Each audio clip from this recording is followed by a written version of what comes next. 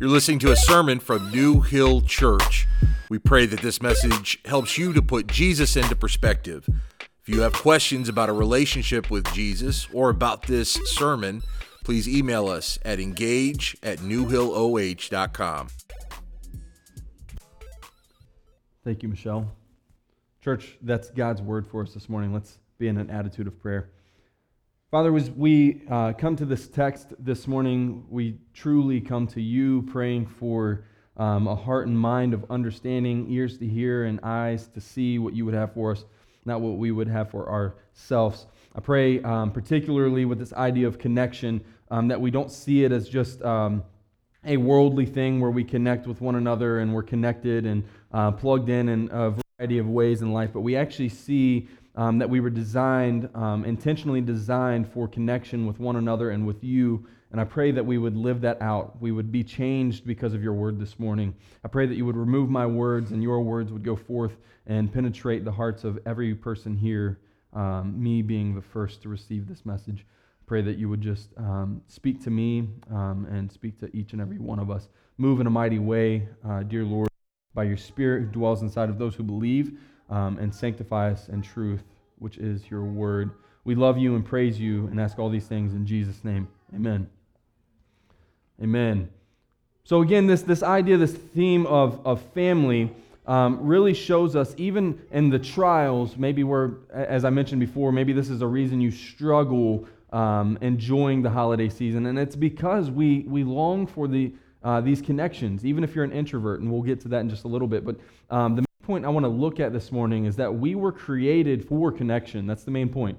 We were created for connection. There's no other way to get around this, especially for you introverts who like to just kind of hang out in your shell, because connection's good. It's the way that God designed us. It's actually because of the fall that we kind of feel like we want to be isolated, or it's because of the fall that we hate feeling isolated, right? If you're an extrovert, you're like, I can't stand the season we've been in since March. I do not like feeling disconnected from my church family, from my biological family, from my parents or guardians, whoever it might be, your friends, the world, Starbucks for me. Like, I just feel like, for me, I feel so disconnected. Aubrey was asking me about some of the folks that we would often see at Starbucks. I'm like, man, I do feel like super disconnected from those guys that I haven't seen in forever. It's just unnatural. It's opposite of God's design to be disconnected, because we were created for connection. So the question I just want to think about with that main point this morning is, how are we connecting with God and with our church? How are we connecting with God and with our church family? That's something that we really need to begin to think about, because that is the ultimate call, is that we are to be connecting with God and with our church family. We are to connect with everyone, right? We're supposed to go out and connect with the world, not be of the world, but be in the world and go and share the gospel. But it's really difficult to do that when we try and do it alone, right? Because we were meant for connection. We were created for that. So 2 points I just want to just drive home to understand that we were created for connection is fellowship and fullness. Fellowship will be like a two-part point. We'll talk about fellowship with people and fellowship with God, but those 2 points are fellowship and fullness, and we'll start out here in fellowship. That we were indeed created for fellowship, or connection, as the main point states. Genesis gives us an account of this, right? When we read the very account of creation in Genesis, we see that God's very own words, not man's words, God's words, says that it was not good for man to be alone, so what did God do? He created a helpmate, a companion, if you will, right? He did not see it good for man to be alone. Man had God, but he didn't see it good in his perfect design for us to be alone. So we were created for fellowship. We were created for connection. It is a part of God's intentional design, which we talked about last week, that God designed us. It was by God we were created, and for God we were created. He designed us to enjoy and partake, particularly in fellowship. So when we start to break it down, like, God created us, and He created us for Himself, but He also created us for fellowship. And to the person here who struggles this morning getting into the mix with people and fellowshipping, the introvert here this morning, God wants you to combat that. He wants you to overcome that. That doesn't mean that there's some deficiency in yourself. does mean that you need to overcome it because God designed you to be a part of fellowship. That doesn't mean you have to be in conversation with somebody 24/7. It doesn't mean you need to start a talk show, right? But you do need to be in biblical fellowship because you were created for that. That's how we do life together, and it's in doing life together that we bear one another's burdens. We weep with those who weep and rejoice with those who rejoice. So when we're not a part of that, even the introvert begins to feel isolated, right? So if we could, I'm just going to read these first two verses again for us. In 1 John 1, verses 1 and 2, that which was from the beginning, which we have heard, which we have seen with our eyes, which we have looked upon and have touched with our hands concerning the word of life, the life was made manifest, and we have testified to it and proclaimed to you the eternal life, which was with the Father and made manifest to us. So what we have here is the apostolic age, right? Where the apostles are giving us firsthand accounts of the things that Jesus did and the things that Jesus said. And as they were inspired and God breathed the word for them to write down, we have that in our Bibles. The God-breathed, God-inspired word that He helped the apostles pin down. And the apostolic age is one of the most greatest of importances to us. It's of great importance. Why? Because the apostles were handing down accounts of God's word and the events that transpired before their eyes for our good and for the glory of God. See, John writes that that which they had seen and that which they had heard, as they were passing it down to believers of all times, believers all the way down the road, the things that they saw, they were passing it down. How many of you all see something really cool and just don't tell anybody about it, right? Like, I'm from West Virginia. We don't see bald eagles, right? We see a lot of things in West Virginia.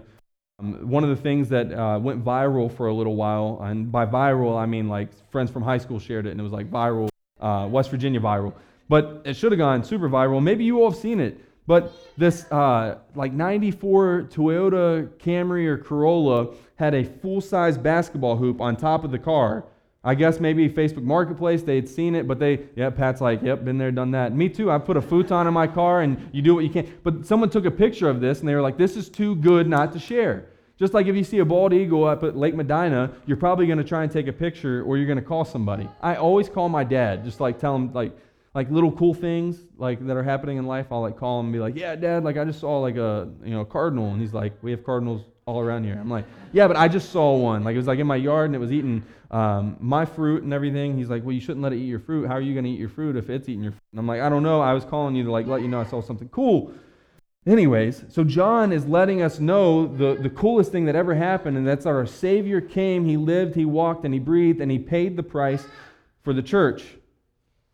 He died for those who would believe, and John is telling us that which we have seen, that which we have heard, that we have touched, we proclaim to you.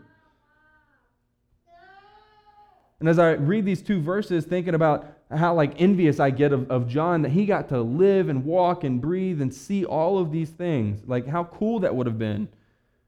But we get to read about it. We get to celebrate. We get a better, more full understanding of the gospel of Jesus Christ, having seen it all play out, being a couple thousand years removed. See, John is sharing the fact that he and the other apostles did get to experience it, but there's a reason he's telling us that he got to see these things. There's a reason he's writing these things, and what is that reason? We don't have to be biblical scholars to figure this out, right? He tells us, he says, that which we have seen and proclaimed to you, so that you too may have fellowship. You too may have fellowship. We, church, would have fellowship with the apostles, with the church across all time. That which we have seen and heard, we proclaim also to you, verse 3, so that you too may have fellowship with us. That which we have seen and heard, we proclaim so that we would be connected. See, let this sink in, church, that we are connected to all believers across all time by the redemptive work of Jesus Christ.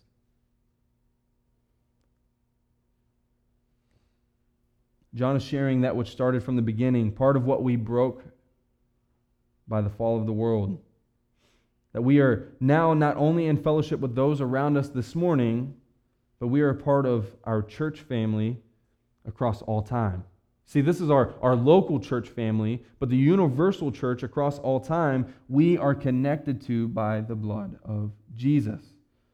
That's the way that God designed us, and He's restoring that. One of the coolest narratives of the Bible to me that we get to see and see it played out is that God does not go back on His plan. God does not give up on His plan. Like, how many projects do we start that we're just like, I give up on it, or I'll come back to it? God didn't quit. God didn't give up. God didn't have to do a different route or figure out a new thing. It has always been God's plan to save His people by the blood of His Son, the sacrifice of Jesus Christ on the cross. And God has not given up on that. He's restoring it. He's taken what we broke and He's fixing it.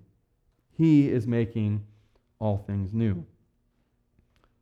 I don't know about you all, but to me that's absolutely amazing, right? Like, I don't like to fix my own mess sometimes, let alone other people's messes. Amen?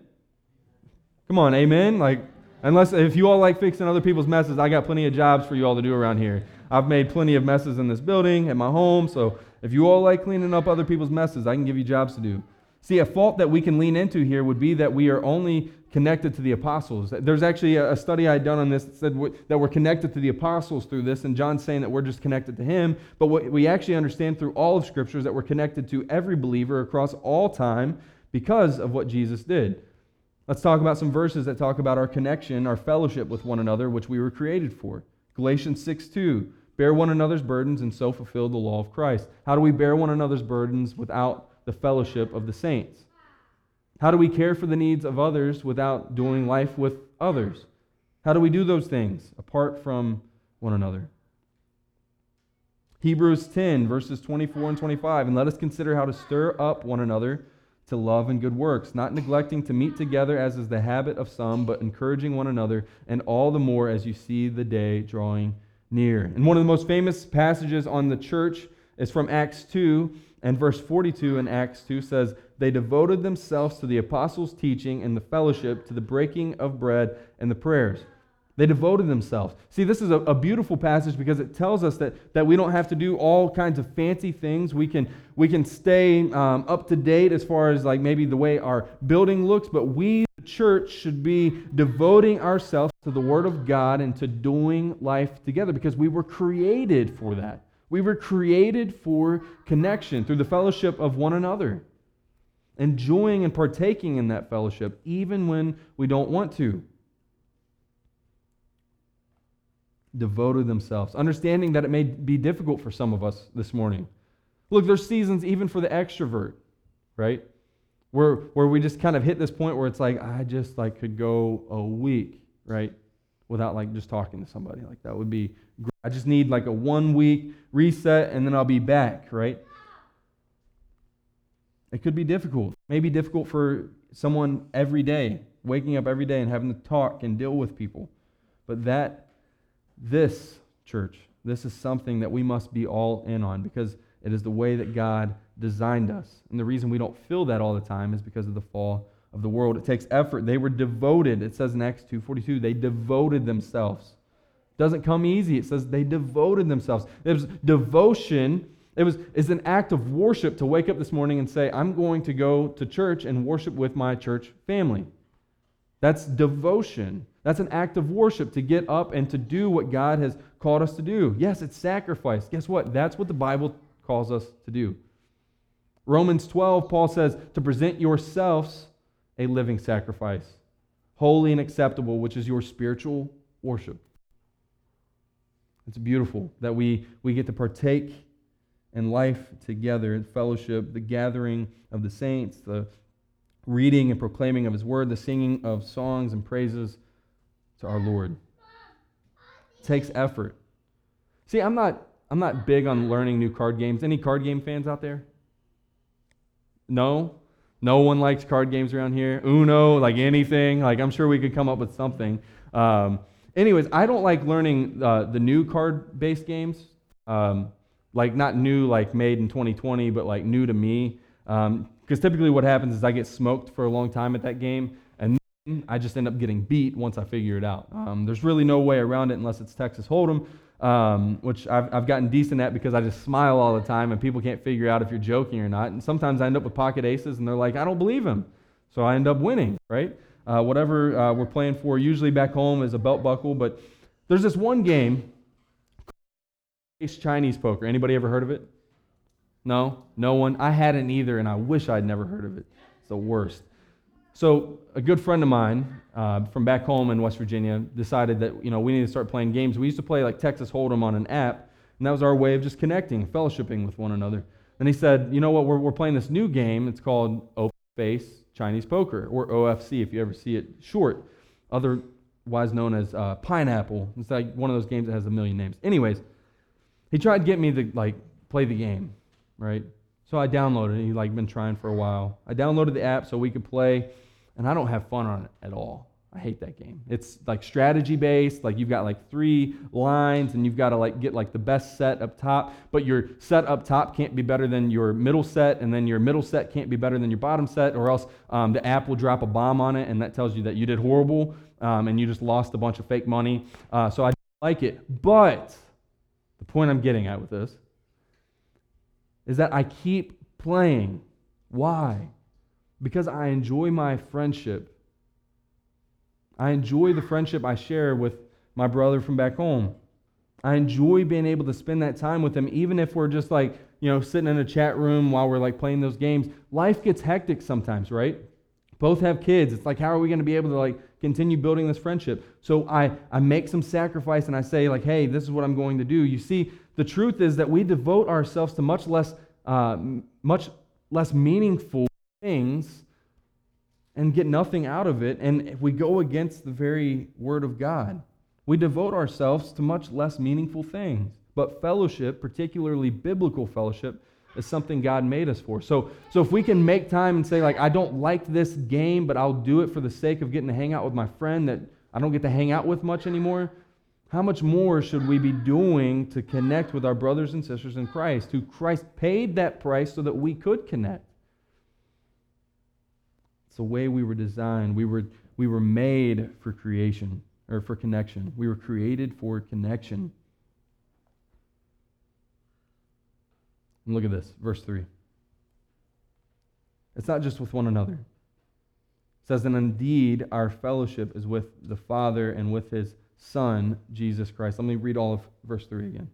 That which we have seen and heard we proclaim also to you, so that you too may have fellowship with us. And indeed our fellowship is with the Father and with His Son, Jesus Christ. Our most meaningful relationships, our most important relationships in this life are the ones that are built around the gospel. You can't prove each other wrong on that, as long as you're on that side.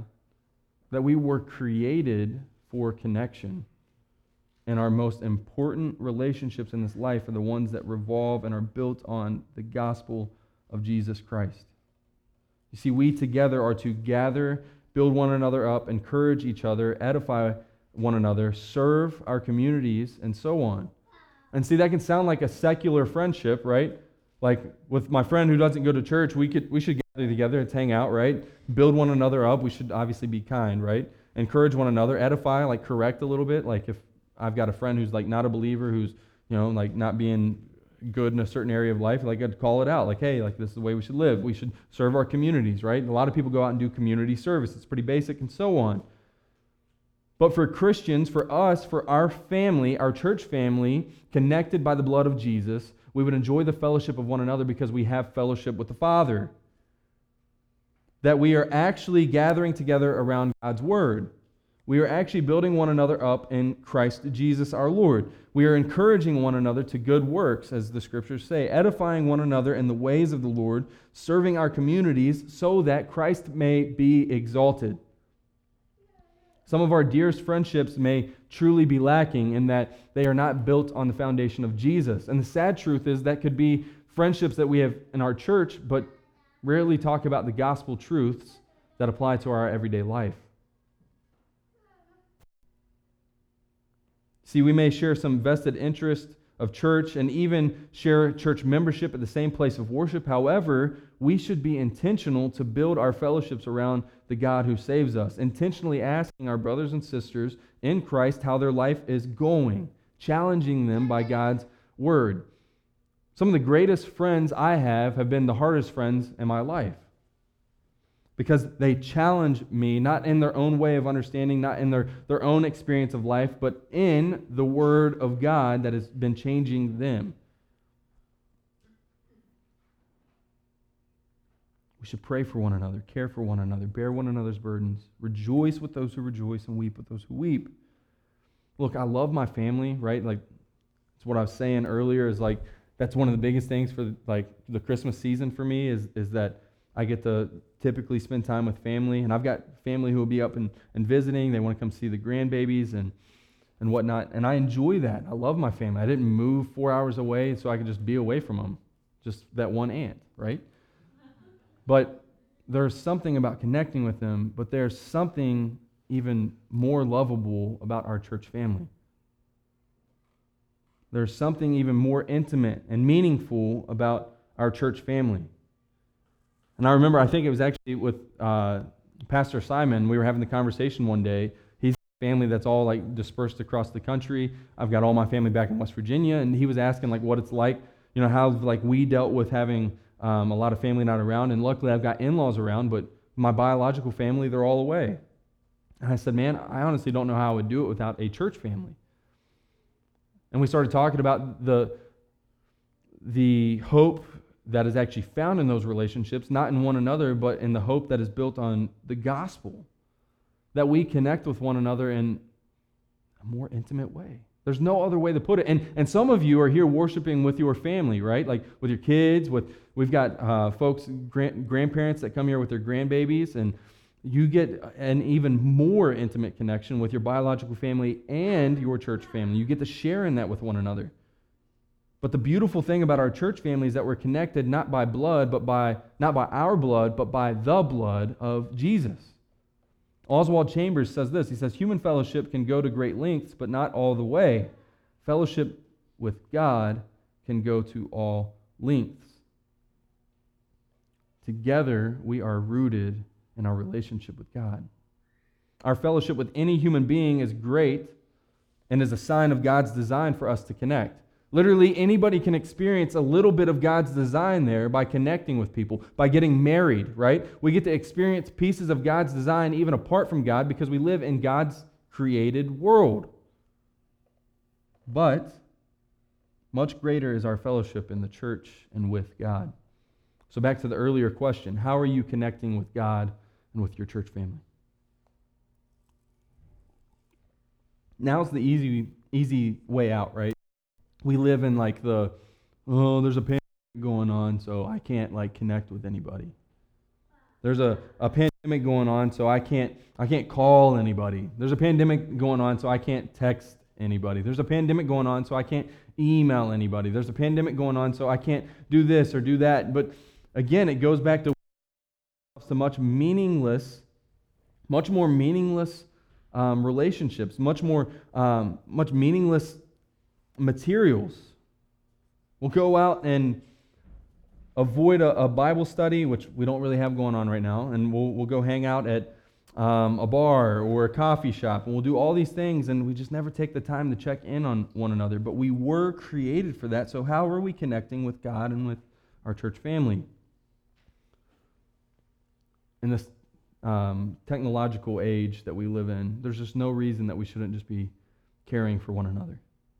It's so easy. Could you imagine the days where you had to like send a letter and like buy your bird and like, go on, hope you get back. Now we can just send a text, and we even see if they read it and ignored us, right? Like, it's amazing the day that we live in where we can say, hey, they read it. All I can do is just send it out.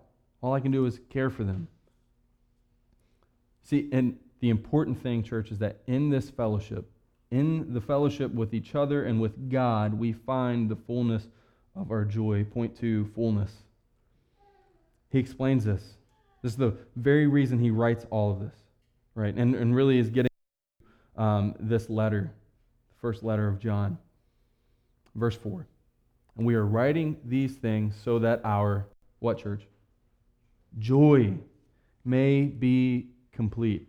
So we are writing these things so that our joy may be not half full, not half done, but complete. Our fullness, John says, is the reason they are writing these things. His hope is that in our fellowship with God and with one another is that our joy may be complete. Joy that we are connected to one another and all Christians across all time, and most importantly, that we are connected with God and with Christ through the gospel message.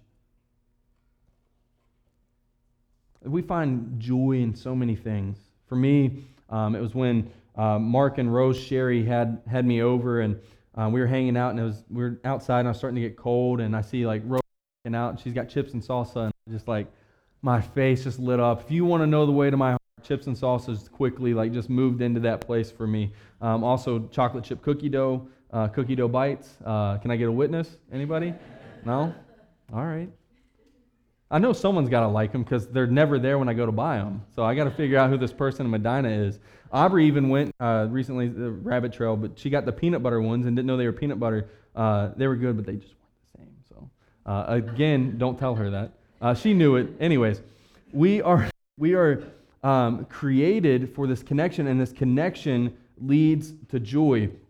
Actually, if you even look into the Gospel of John, and chapter 15, verse 11, he's talking about Jesus' words, and it's almost the same language as Jesus says in John 15:11, "These things I've spoken to you, that my joy may be in you, and that your joy may be full." You see, they didn't have a full understanding of this quite yet, but we, being on this side of the resurrection, having seen everything and having the epistles all written down, the gospels written down for our good and for God's glory, we understand that the joy comes from our fellowship with one another and with God. And that by the gospel message and understanding that and being in fellowship with God, again, we can be complete in our joy. We were separated from God, apart from God. We sinned, we're all born sinners, and we're separated. So the joy is that we're adopted in, not just to a family, but fellowship. That we have connection, we have intimacy, right? We deeply know God, and we should deeply know one another. And it's in that understanding, it's in the gospel, in our love for the Lord, that our joy